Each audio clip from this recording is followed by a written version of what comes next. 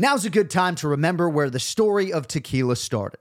In 1795, the first tequila distillery was opened by the Cuervo family, and 229 years later, Cuervo is still going strong.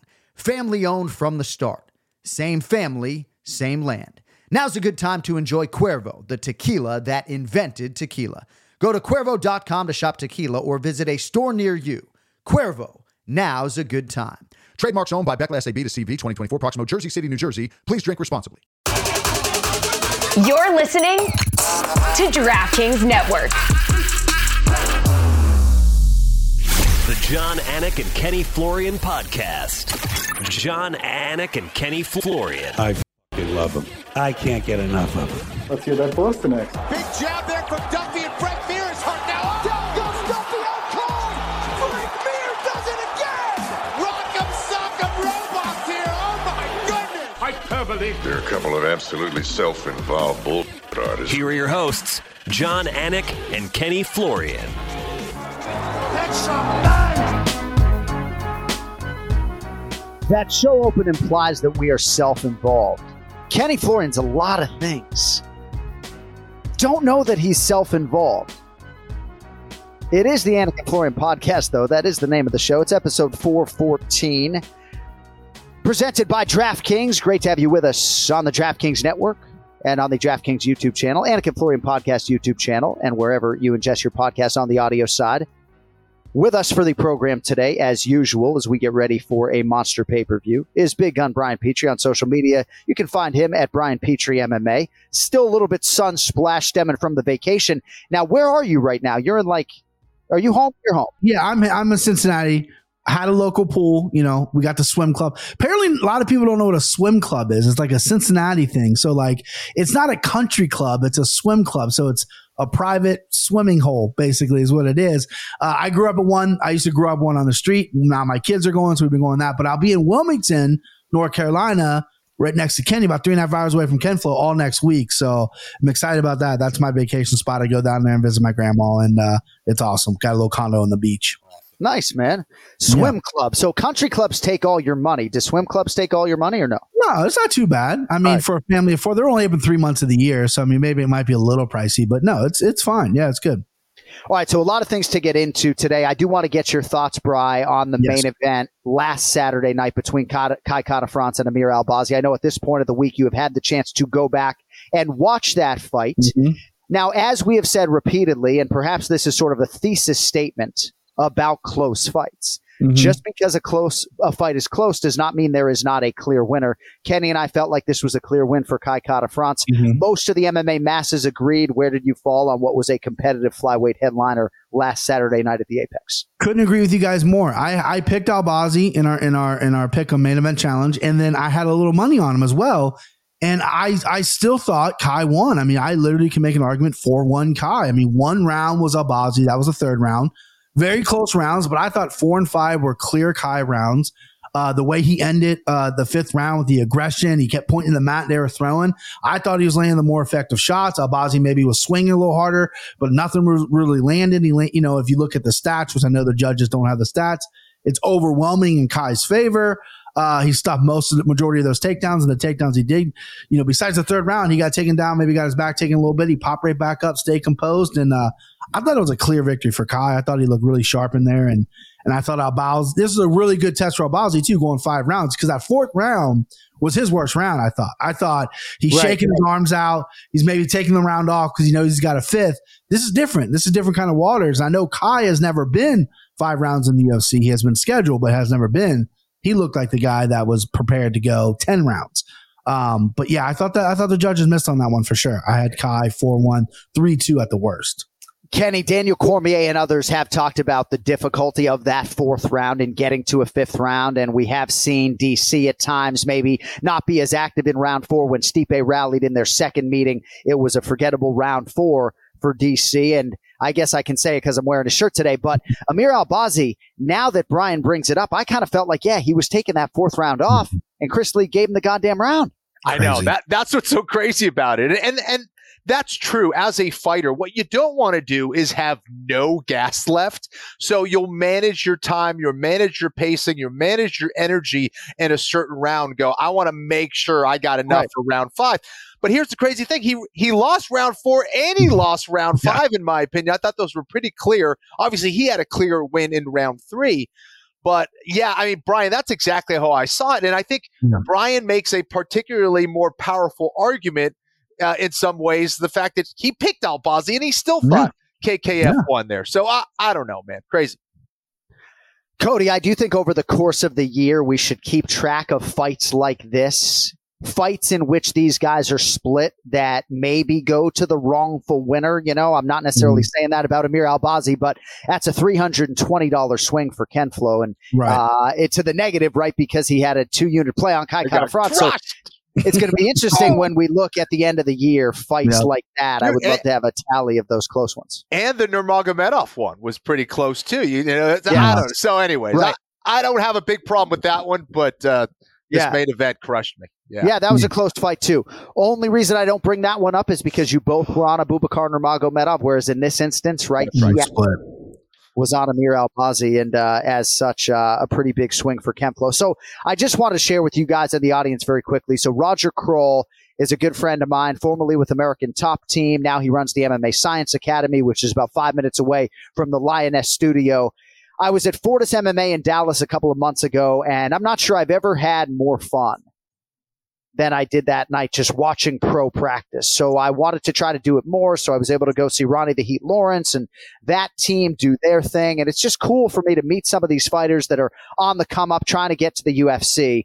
And then I was able to go 5 minutes away to the Lioness studio and see this unbelievable space that Amanda Nunes has. It's exceptional. And so clean, which of course maybe is neither here nor there. But if they wanted to put like a television or podcast studio, they got room for that. They got a sauna in there. It's absolutely beautiful. Ariane Lipsky was there. But I just wanted to sort of share this with the audience. And if you guys have any thoughts, so be it.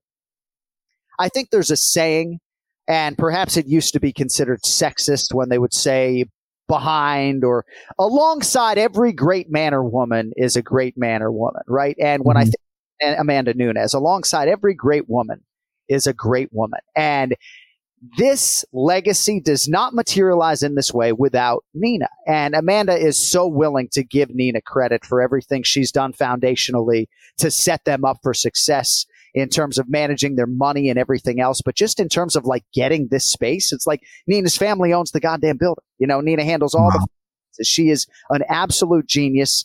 She is pregnant with their second child. Wow. It's Amanda has his eggs this time around, which I think is pretty interesting. Heaven forbid bring that to the UFC audience this weekend. I don't want to get in trouble, but like, this kid's going to look more like Amanda Nunes, whereas the last one looked like Nina. But I don't know, BP. I'll send it to you on this.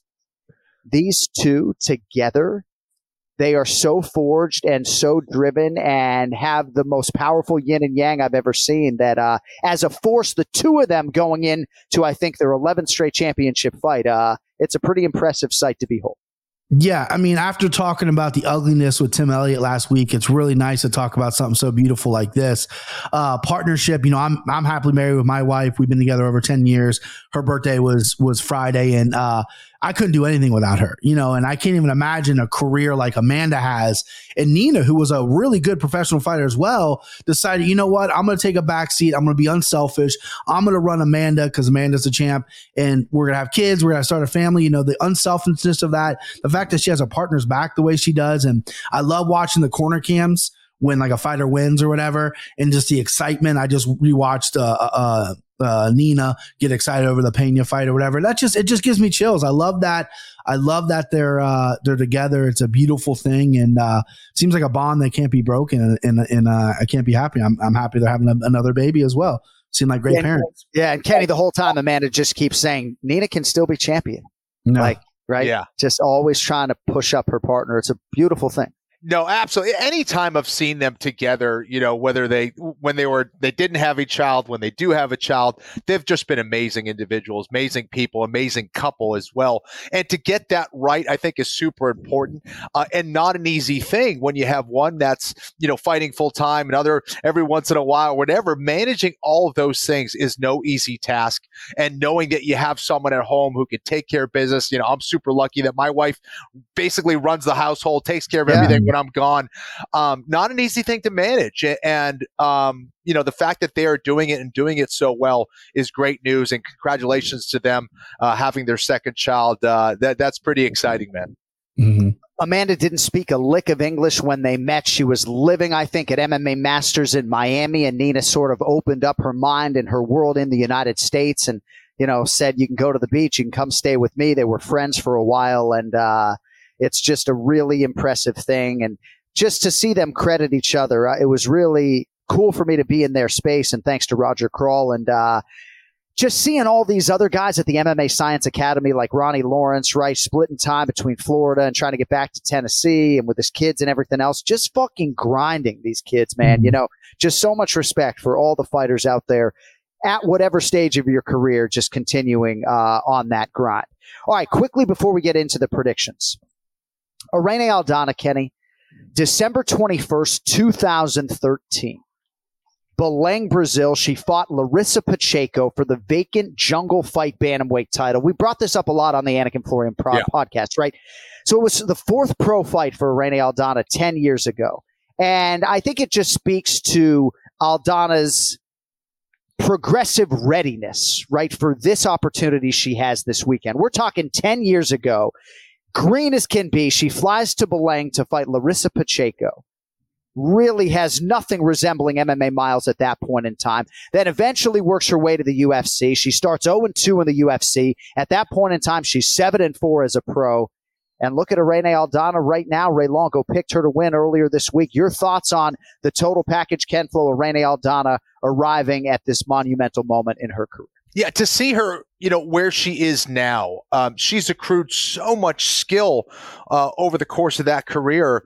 And because of that, she's also way, way more confident and experienced. So I think that a lot of people are sleeping on her a bit. I do think the odds are starting to come around. I mean, typically you don't see Nunes this close. Typically she's a huge favorite no matter who she goes against. So we're seeing a lot of respect being thrown Irene Aldana's way, and for good reason. You look at her ground game, her striking, how she puts it all together, her confidence, her focus, her toughness, her durability during a fight. She's a beast, man. She really is. And I know the game plan now, BP, at least on the Nunes side. I know exactly what they're going to try to do, but we're going to keep that close to the vest. All right. We have got like 16 or 17 successive weeks right now with UFC live events. It's amazing to see this fan base when there's like a late May weekend off. Mm-hmm. Nobody knows what to do with themselves on a Saturday night. Mm-hmm. Not to worry over the next 4 months. And to that end, it all begins this weekend at UFC 289. Sure to pack a punch with a marquee matchup between the reigning champ Amanda Nunes and the latest challenger out of Mexico, Irene Aldana. Who leaves Van City with the bantamweight title? Well, you can place your bets right now on DraftKings Sportsbook, the official sports betting partner of UFC, and new customers can make a $5 bet on UFC 289 and score $200 in bonus bets instantly. So many solid matchups on which to bet. A lot of two-way action coming in on the co-main event. Charles Do Bronx Oliveira taking on Beneil Dariush. How about Nate the Train Landwehr as an underdog, ladies and gentlemen? DraftKings same-game parlays also available for UFC 289. That is when you combine multiple bets for a shot at an even bigger payout. So download the DraftKings Sportsbook app. Not now, but right now, use the code AFPOD. New customers can make a $5 UFC 289 bet and score $200 in bonus bets instantly. It is this Saturday on DraftKings Sportsbook with code AFPOD. Gambling problem? Call 1-800-GAMBLER. In Massachusetts, call 800-327-5050 or visit gamblinghelplinema.org. In New York, call 877-8-HOPE-NY or text HOPE-NY. In Kansas, 800-522-4700 on behalf of Boot Hill Casino and Resort. In West Virginia, gambling problem? Call 1-800-GAMBLER or visit 1-800-GAMBLER.net. All games regulated by the West Virginia Lottery. Please play responsibly in partnership with Hollywood Casino at Charlestown Races. In Connecticut, help is available for problem gambling. Call 888-789-7777 or visit ccpg.org. 21 plus in most eligible states, but age varies by jurisdiction. See DraftKings.com/sportsbook for details and state-specific responsible gambling resources. Bonus bets expire 7 days after issuance. Eligibility and deposit restrictions apply. Terms at sportsbook.draftkings.com/MMA terms. All right, you know what it is, folks. Pay-per-view week. Let us get to the main event challenge. It's the main event challenge.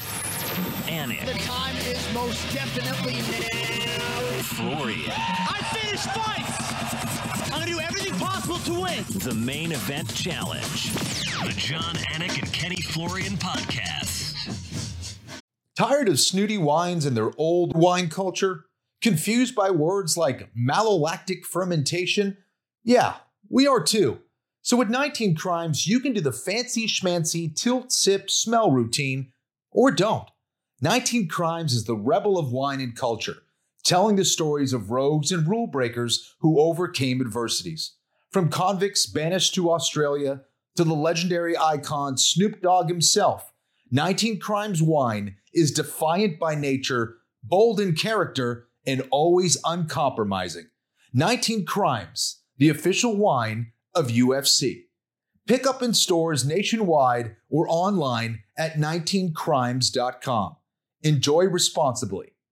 2024, Sonoma, California. All right, so Kenny Florian owns 51% of Anakin Florian LLC, but after reading that DraftKings spot, Ken Flo, I'm taking 1% back. You got it. I'm taking 1% back. Yeah, you got it. You got it. We can make that deal. Oh, my goodness gracious. I don't have a gambling problem. I have a gambling solution, right? Like, my local guy in Florida, he doesn't want anything to do with me right now. I mean, you know when the Boston Celtics lose to a rival like the Miami Heat, because I'm always betting against the Boston teams to try to pay for wins. Let's just say guy owes me a lot of money right now. You're doing okay. You're doing all right. Doing all right. All right, so let us update the standings if we could. So, Brian Petrie, you started your night last Saturday, at least as far as the main event challenge was concerned, 0-4. Yeah. So you're sitting there at one point, right? Yeah. 0-4. Yeah. Then you rally with a 5-unit hit on Alex Caceres. You squeak out the win on Amir Albazi. It ends up being a plus 200 week for you. But I got to ask you, you're 0-4 going into that third round, Alex Caceres, Daniel Pineda. Yeah. You got a 5-unit ticker on Alex Caceres. How was your ticker when all of that was going down? Was standing up, 5 in the face. Standing up, sweating. The kid wouldn't stay in bed. I'm like, give me a sec. Just play with that. Like, because it's like he had him out. He hurt him to the body every time. And then it's like, okay, and then all of a sudden Pineda will get a second, a third win. And the Caceres looked tired. I'm like, oh my God, this is the worst. Because I knew I started bad. Like, right. It was just a bad night from the beginning. And I needed that. And then the MMA guys graced me with some fluke decision in the main event because Kenny had extra units on Kai. So I'm glad I'm in the plus. I wanted to be a little more in the plus. Had a rough go, but we're glad we hit. I had a good read on Caceres. I thought that's kind of how the fight would go. I was nervous. And no shame in cashing that Amir Albazi ticket. And to anybody else out there who bet on Amir Albazi, cash your ticket, right? Yeah. It's a close fight. Cash your fucking ticket. It was close. All right, Team Florian drops a couple units on Kai Kara France. Kenflo didn't think the fight was all that close. That was part of a 2-3 week. So minus 220 total on the week. Florian now minus 215 on the year. And Brian Petrie is minus $2,730. So still a significant lead for Team Florian. As we come up on UFC 289, Nunes versus Aldana, Rogers Arena, Vancouver, British Columbia, Canada, this Saturday, June 10th. And we begin, folks, with a featured prelim in the middleweight division. Nassourdine Imavov, minus 135. Taking on Brian Petrie's guy, the action man, Chris Curtis, who is plus 115. Your guy Curtis coming in here off a competitive loss against Kelvin Gastelum not all that long ago, April 8th at UFC 287. Your thoughts on your guy in this spot here, BP? Man, this is a tough one, right? Because, I love Chris. Spoiler alert, I'm picking Chris. But when I break this down, it's tough because Imanov is a guy who's 6'3", he's long, and he moves well. That has given Chris problems in the past. Imanov's a karate style, kicks a lot, moves really well. Chris is more flat-footed, march forward boxing, always starts very slow. I know it's getting hammered in Chris's head. You got to start fast. Strickland has a win over Imanov. I know they're very close. Strickland's obviously in his ear. He'll be in his corner. That was a 5-round fight. This was a 3-round fight. The big thing about Imanov, too, was he used to fall off a cliff. Cardio seems to be shored up a little bit as opposed to what it was in the Phil Hawes fight. I just think Chris needs to do Chris. Touch the body, slow him down that way, bring it up to the head. I think Imanov's power is nothing to write home about. I mean, he landed 132 significant strikes on Sean Strickland. Didn't really cripple him. I think Chris has a really good chin. His head's bigger than my house. He can take a shot. And I think, he was I talked to him after the Gastelum fight. He's very emotional after that fight. The headbutt was significant in his mind. It was his biggest fight, his biggest name. He fell short. He was contemplating, I don't know, got the new UFC deal, jumped right back in. So I'm a little curious of where his head's at, how eager he is to do this. This is a guy he's supposed to fight multiple times, once in the UFC, once outside the UFC. This is a fight that he's been preparing for a while. I like Chris by decision. He's a dog money there. I'm not going to go extra units or anything. I get accused of, picking my buddy for extra units. I'm not going to do that because I am a little nervous about this fight. Imanov could use his footwork, and this could be a 3-round decision for him. But I think Chris is going to get it done. Quick turn for Chris Curtis. He's been on the roster less than 2 years. He's already fought 6 times in the octagon. Connective tissue is Kelvin Gastelum, whom Imavov twice was scheduled to fight prior, once in a main event. That was back in January. Instead, Ken Flo, you may recall, Nasruddin Imavov faced Sean Strickland. It was Imavov's light heavyweight debut. He does go the full 25 minutes, but he was on the wrong end of a decision. Now back to 185 pounds, where Imavov is number 12 in the world and favored to beat Chris Curtis this weekend. Ken Flo, your thoughts? Yeah, I think his reach and his long-range weapons are going to be the tools of choice in this fight here against Chris Curtis, who may not have, the big reach or anything like that. But if he does get on the inside, he can definitely hurt you. Now, what Imavov can rely on from there is that tie clinch. He has an excellent plum. He's got excellent knees from there. Wouldn't be surprised if maybe he'd try to mix things up a little bit, try to put Chris on his back. No easy task there. But I think his main objective is to use those long-range weapons and use knees if they get on the inside. I think that's his best bet. I think he can pull it off here. I think where Chris might struggle is with his footwork and his ability to get on the inside consistently to land those big shots. I think his best shot is a little bit late in the fight. We've seen Imavov get a little bit tired late in fight sometimes, doesn't maybe pace himself like he should. So I think Chris Curtis can win this fight, no question about it, but I like Imavov here. I just think he's got the right tools for the job here. All right, next up, we get to the pay-per-view main card opener, also in the middleweight division. Marc-Andre Barriault, minus 135. Eric, your boy Anders, is plus 115. All right, so 11th UFC appearance for Power Bar Barriault, training with my guys down here at the Institute of Human Performance. He has won 4 of 6 overall. 16th UFC start on the other side for Eric Anders. Looked great in a win over Kyle Dawkins last year. Mm-hmm. Now, Anders probably only has a few fights left in him. Bri, he has said he wants to be around when his kids are in high school, and that is right around the corner. But I expect him to perform well, close to fighting prime level in these final few fights. Wow. Your thoughts on Anders, slight underdog here against Marc-Andre Barriault to kick off the pay-per-view? Well, I kind of hope you're not right, John, because I've kind of written your boy Eric Anders off a little bit. He's had a long athletic career. I mean, this guy was the highest level of football, not only in high school but college as well, playing with Alabama. Now he's an MMA fighter. He's been doing this for a while. And besides the Dawkins fight, the fights before that, I just don't feel like he's got it. There's no like go get him. I know he's switching camps. He went from Alabama to, I believe, Arizona for a little bit. Don't know if he's still there or not, but I just feel like there's nothing there. The speed is really slowed down. The one punch power is not really there. He likes to clinch. There's no true game plan in there, in my opinion. He goes in there. He doesn't want to get tired. So this is what I'm going to rely on. Barriault, on the other hand, I think he's made so many improvements coming to Florida. He had a fluke. He got knocked out by Chitty. He's usually, rock solid. Chitty Bang Bang can knock anybody out. And then he ran into Fluffy Hernandez. Besides that, he's looked lights out. He's looked really good.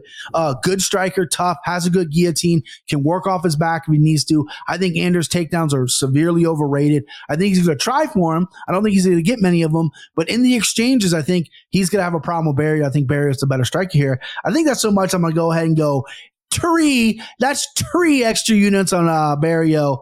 I like him in this spot here. Low number. I don't like playing super chalk numbers with extra units. So give me Barrio. Probably decision win because your boy is pretty tough. But give me Barrio. Yeah, let's go. Nicely done on that handicap, Brian. And you're absolutely right about Marc-Andre Barrio's improvements. Just for the record, you said you were going to add 3 units. But this is not a 4-unit play. This is a 3-unit job. Three total. I'm sorry. Right. Yeah, that's okay. Total. So that is a $405 wager on Marc-Andre Barrio to yield $300. All right, Ken Flo, your thoughts on Marc-Andre Barrio here, the Quebec native competing back on Canadian soil for the first time in a long time, taking on Eric Anders. Yeah, Brian, as always, did a great job breaking that fight down, and I agree with really all of it here. I think for Anders, I don't know. I would like to see some kind of a change in his approach or in his skill set, and I haven't really seen it. I know he's capable of doing it, but I haven't really seen those adjustments over the course of his career. I've seen, him kind of look the same and skill wise, which I think is why you see kind of these inconsistent results. And against Marc-Andre Barrio, MAB, I think you got to do something a little bit different. He's at least going to have to be aggressive, maybe pursue that takedown. Is he good enough to get that takedown and keep top position consistently without making mistakes? I'm not so sure. I think Eric Anders really has to fight a pretty perfect fight here. Again, he's capable, but I like MAB's chances a little bit more. I think he's more dangerous. I think he's a little bit more athletic at this stage of both of their careers. So, give me MAB. All right, both guys pretty convicted on Marc-Andre Barrio. All right, next up in the featherweight division, Dan Ige, minus 245. Ken Flo's going to lead us off on this one, by the way, taking on Nate the Train Landwehr, plus 205. So Ige putting his number 13 ranking on the line here against the as-yet unranked Nate the Train Landwehr on an absolute tear. 3 straight wins, as many bonuses along the way. Dan Ige, the bigger name as far as the Octagon history is concerned. Twice he's headlined for the UFC, and he snapped a 3-fight skid earlier this year. Did so with style points against Damon Jackson. Minus 245, though, the price on Dan Ige. Ken Flo, your thoughts on him here? Nate Landwehr comes back plus 205. I don't want to jinx this, but there's no way this fight is going to be a bad fight. I mean, the way that both these guys move forward, pursue the finish, I think this should be fireworks for sure. Hick Diaz, Nate Landwehr, the man, dude. So exciting to watch. Very, very dangerous. I think he'll be a little bit bigger than Dan Ige, I believe.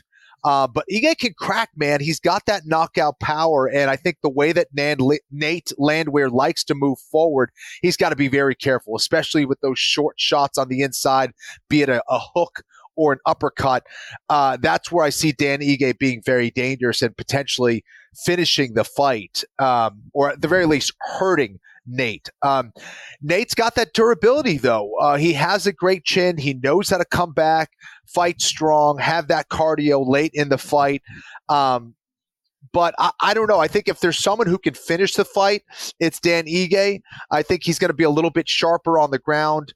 And if he does end up on his back, I think he's going to be capable of getting back to his feet. Nate can kind of just be content to be involved in a crazy fight. And if that's the case, I think that favors Dan Ige a little bit more just because of that knockout power. So I'm going with the favorite here again, Dan Ige against Nate. I like Dan. All right, chalk selection there. Dan Ige, minus 245 for Kenny Florian. I have 2 predictions coming into the main event challenge today. One of them was that Brian Petrie would pick Nate Landwehr, and the other prediction is that Kenny Florian is going to pick Beneil Dariush. So, Brian Petrie, what do you have for us on Ige v. Landwehr? You are a smart guy, John. I love me some Nate Landwehr. I have him on my soundboard. I don't know if you boys are going to be able to hear this. Hey, Nate the Train, baby. I don't know if you guys heard that or not. That's Nate the Train. That's permanently fixed on my soundboard. I love this guy. Very, very tough fight for him, though. No joke. My capper brain, this is how I'm going to play this. I'm picking Nate for the dog points, of course. That's the competition. But for the listeners out there, Nate gets clipped early in the first round. Herbert Burns got him in the first round. Julian Rosa got him in the first round. He got shaken his last time in the first round as well. Dan Ige's got big power. You play Dan Ige round 1 KO, get that plus money It might be small plus money because Vegas is sharp nowadays. Get it early. That's a great play. But I think after that first round, I think Nate's just going to wear on him. Evilov took Dan Ige down 6 times and just wore on him. And I know Nate the Train doesn't have the wrestling Evilov does, but he's got that pressure and that dog in him. His stand-up is getting better. He's confident. He's at MMA Masters. They're hyping him up. He's training with guys like Colby Covington. I like Landwehr here just to make it ugly. It's going to be a close fight, I think, regardless. I'm hoping the judges are going to be in my favor for this one because it's going to be a scrap. But Nate the Train, baby, give me all of Nate the Train energy. Nate Landwehr right now plus 205 on DraftKings Sportsbook. A lot of propositions, round props out there on DK Sportsbook as well right now. 3 fights to go. Featured bout of welterweight here, BP, and the opportunity of a career for Mike Malott, minus 210, and Adam Fugit, plus 180. Malott is Canadian. Fugit on the other side, 1-1 of the UFC's, won 5 of 6 overall, 34 years of age, out of Eugene, Oregon. And the only man on the other side to beat Mike Malott in MMA was Hakeem Dawodu back in 2014. Malott, 2-1 favorite here. Brian Petrie, which way you going? I like Mike Malott. You know, Canada needs a guy. They need a guy. They had GSP for all those years, and they're still trying to find their guy. And I think this is a really good showcase for Mike Malott, who's an exciting fighter. I know he comes from Team Alpha Male. He's a good wrestler, good submission, has big power. For the biggest problem in his career was inconsistency. He was hurt a lot, didn't fight a lot. Now he's starting to put them together. And I think this dude could be a lock on anybody's card. I like Malott here. I was going to go maybe extra units on him. I chose to do a Barriot instead, the other Canadian on the card. Adam Fugits, he's a good fighter, but he's been finished his last 2. I think Malott's better than the guys he fought. I think Malott has Fugit likes to wrestle, likes to grapple. I think Malott can stuff all that. And I think, I want to see Malott get out of the first round. Last 2 wins were in the first round. Right. Let's see what the cardio is. Let's see what he can push. Because as I said, I love Canada, right? Canada has some of the best fans in the world. They need a guy. And Malott, with the showcase, this could be the guy. Good looking kid as well. Give me Malott. I like him by finish as well. So give me Mike Malott there.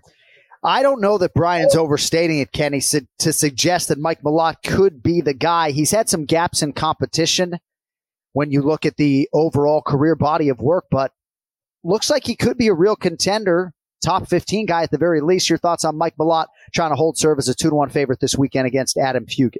Yeah, I think strong, athletic, well-rounded, exciting fighter to watch. I like him here as well. I just think he does things better than Fugit at this point of their career. So, I like Mike Malott. I like him so much, I want to put some extra units on him. Let's go with 3 units on Mike Malott. Ooh. There you go, Ken Flo. Get back into it, I like babe. him, Malott. I like that. You like Mike Malott. So $630 wager on Mike Malott for Kenny Flo. Gorgeous. All right. Perfect. That brings us to the co-main event. I mean, this fight could hold up any fight card on its own. Mm-hmm. Beneil Dariush, minus 130. Charles Oliveira, plus 110. Those are the odds I sent you, boys. Beneil Dariush is now minus 140, but you guys can have him at minus 130 if you so choose. Kenny, we're going to lead with you here. So do you guys remember when Alexander Hernandez knocked out Beneil Dariush in 42 seconds in what was his UFC debut? So that's the last time Benny Dariush lost a fight. It was 2018, 8 straight wins since. And the last one against Mateusz Gamrot at UFC 280 made him impossible to deny the big fight. It comes here against Charles Oliveira. Ken Flo, your thoughts on Dariush, slight favorite right now to beat the former champ.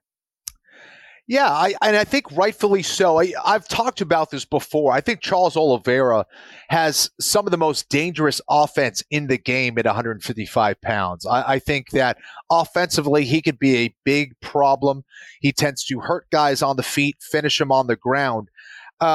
I think he's facing a guy in Dariush, though, that knows a lot of those tricks on the ground. Dariush is an excellent Brazilian Jiu-Jitsu black belt. I think defensively, he's going to be way more sound than Oliveira on the ground. There have been times where Dariush has gotten reckless. I do not think he can do that here against Charles Oliveira. He's just too good offensively, too sharp. Oliveira, I imagine, is going to be coming back very strong. and be looking for an impressive win here as he gets back or wants to get back to his winning ways. I do think, though, this, like, stylistically, this is a really tough matchup. Going against another high-level Brazilian Jiu-Jitsu black belt, I think Dariush is not going to succumb to some of the things you've seen other guys succumb to on the ground. I don't think he's going to get out-positioned very much. If he does, Dariush defensively knows how to get things back on track really quickly. I don't see him giving away a silly submission to Oliveira. I think Oliveira's best shot is probably on the feet, but he has to be very calculated here. Dariush, extremely dangerous with his hands. He's very good at timing kicks and making you pay. Loves to headhunt, and I think Oliveira's got to be very careful here. I think Dariush wins here. I think he wins by decision. Wouldn't be surprised to see him get the finish here. But Beneil has just really impressed me with his consistency, with his ability to manage his pacing a lot better over the course of fights. And I think if he comes in here healthy, I think he wins. And I think he might even make it look great in this win over Oliveira, proving himself yet again as one of the best 155-pounders in the world and maybe getting that next title shot. Masterfully done as usual, Ken Flo. And health could be the buzzword on the Charles Oliveira side. Was forced out of this matchup last month due to an undisclosed injury. We'll see if we get more on that in the fighter meeting. But he's the former champion. He's the future Hall of Famer. And Brian Petrie, one of the biggest fights of 2023, is upon us this weekend. You going Dariush or Charlie Olives? Such a tough fight. The only complaint about this fight is not 5 rounds. I would love these high-level, tighter eliminators in the co-main event to be 5 rounds, but I digress. I have faded both these guys in their careers. I'm stupid enough to never really see, like, I was on Gamrot over Benny. I was, I've never really been on the Dariush side. He looked so good against Gamrot. He took a little time off, came back, looked to me in incredible shape. I know Gamrot landed technically a couple takedowns, but his takedown defense and what he did on the ground made me want to watch Benny Dariush versus Islam, because that's what Islam's so good at. The grappling exchanges between those two would be amazing, because Benny Dariush is a very strong, thick, physical guy. Great left hand. Doesn't throw a ton of volume, but like Kenny said, he's super accurate. So if he lands that left hand on Oliveira is going to drop like he does in every fight. Benny's not going to be afraid to fall to the ground. He'll go to the ground and be like, let's go. Like, I don't care. I'm going to finish this fight. He is a pure finisher. And I love that about him. The only knock on him in my mind, I can't get over this, is he's been a little chinny, right? He's been wobbled before. He was this close to getting put out by Drakkar Klose in that amazing fight. Obviously, Hernandez got him early.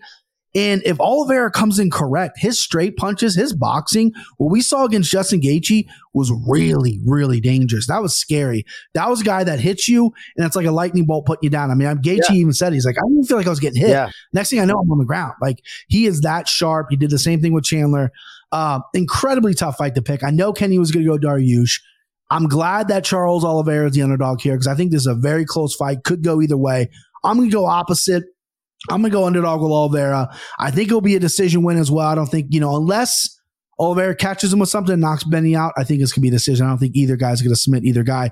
I can't wait for this fight. Super excited. Love listening to you guys break it down. And it's interesting that Gaethje quote has stuck with both of us in terms of Charles Oliveira's power, when Gaethje sort of paused and talked about how much Charles hurt him in that fight.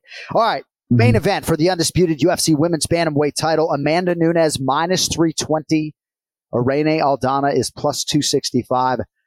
We'll start with you, Petrie. So Nunes had 5 successful title defenses during her first bantamweight reign. This is her 12th straight title fight, dating all the way back to 2016.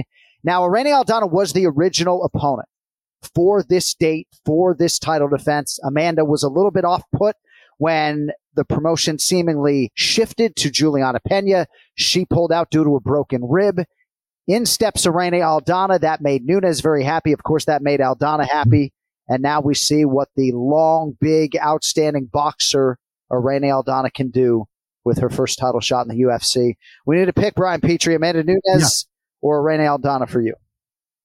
I like this fight better. No disrespect to Juliana Pena. That fight's gonna happen. But if we're gonna get a replacement, this was what 5 weeks out from when we got the switch.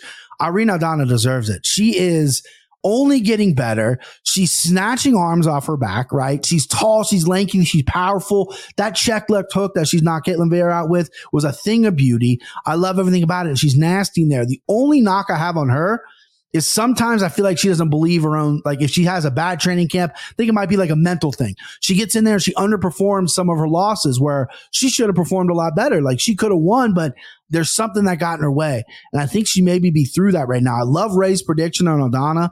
Ray earlier in the week gave a prediction on Aldana beating on Nunes. But Nunes to me just has more tools. I think a Nunes isn't the fighter that's going to go out there and go, oh, okay, Aldana's a good boxer. I'm a good boxer. I'm not going to mix anything up. You saw what she did with Pena the second fight. Butchered her on the feet, butchered her on the ground. Nunes is very good on the ground, very good on top. The only thing with Nunes though is sometimes when things get really tough, and it's only happened twice. With Pena and with Kat Zagano many years ago, there's times where, maybe the confidence isn't there. I think that's all done. I think she's in such a happy place now, having a second kid, has her own training camp, running things, a legend, the GOAT female, all that confidence stuff, that's out the window. She's a badass and she's going to come in here and I think she can stand with Aldana, but I think she's going to mix everything up, put the pressure on her and show off her ground game here. I like Amanda by submission. Probably third round. I think it's going to be a feeling out process. Aldana's going to be strong, but right when fights gets going, I see Nunes just pulling out some kind of submission. Armbars her specialty, maybe a choke. Give me Amanda Nunes to retain here. And Amanda Nunes, such a strategist too, right? Has such an appetite for watching film and strategizing and sticking to a game plan as she did, of course, masterfully back in the day against Felicia Spencer. I think the title fight's happening at the right time for Irene Aldana. Her confidence is through the roof. I think her career, as I have said, is methodically built to this point in time. Ken Flo, Aldana plus 265. Amanda Nunes minus 320. Which way are you going on the main event? I think you're muted. Sorry about that. I agree with a lot of what Brian said. I thought it was an excellent breakdown. I think that for Amanda, if I'm looking at both these fighters, right, one of the big criteria is like who has what weapons and what are they going to do in that fight? And I think Nunes just does have the better weapons. Now, we have seen her at times where maybe she didn't have the best camp, either due to injury or motivation or what have you. If she does not have a great camp, if she is not in shape, if she is not completely focused on this fight, Aldana can win. No question about it. Even if she does, I think Aldana is dangerous enough with that left hook and certain things that she does. She fights for positions really, really well.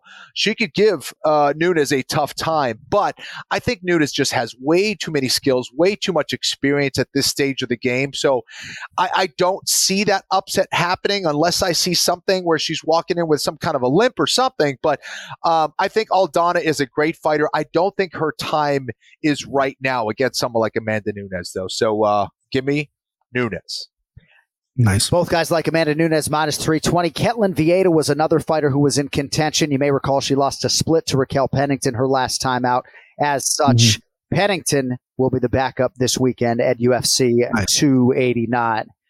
All right, before we let you get out of here, Brian Petrie, is there anything else at UFC 289 that you would like to wet your beak on? I lost last week to Lacerda. He gassed in about 40 seconds. Egg on my face. I could go Orlichi Long here, the Mongolian murder, just because that guy scares me.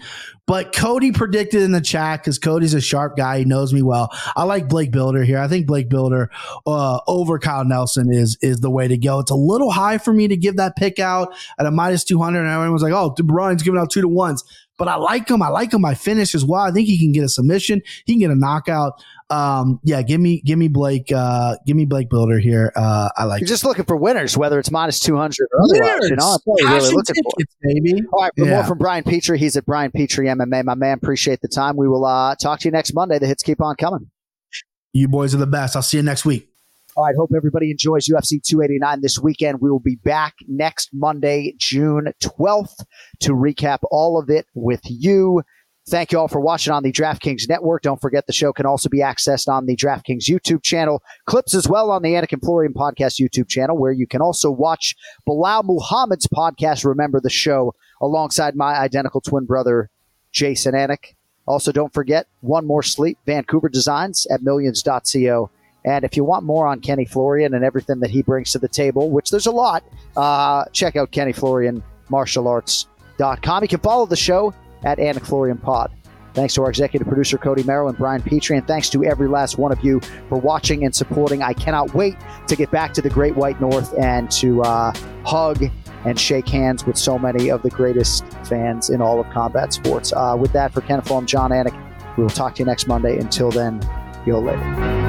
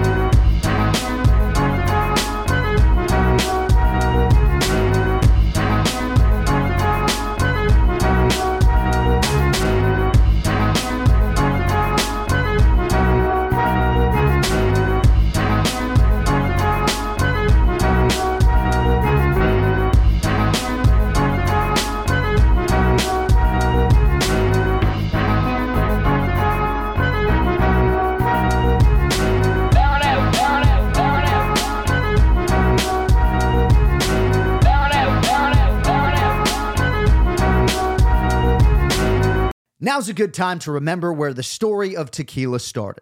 In 1795, the first tequila distillery was opened by the Cuervo family, and 229 years later, Cuervo is still going strong.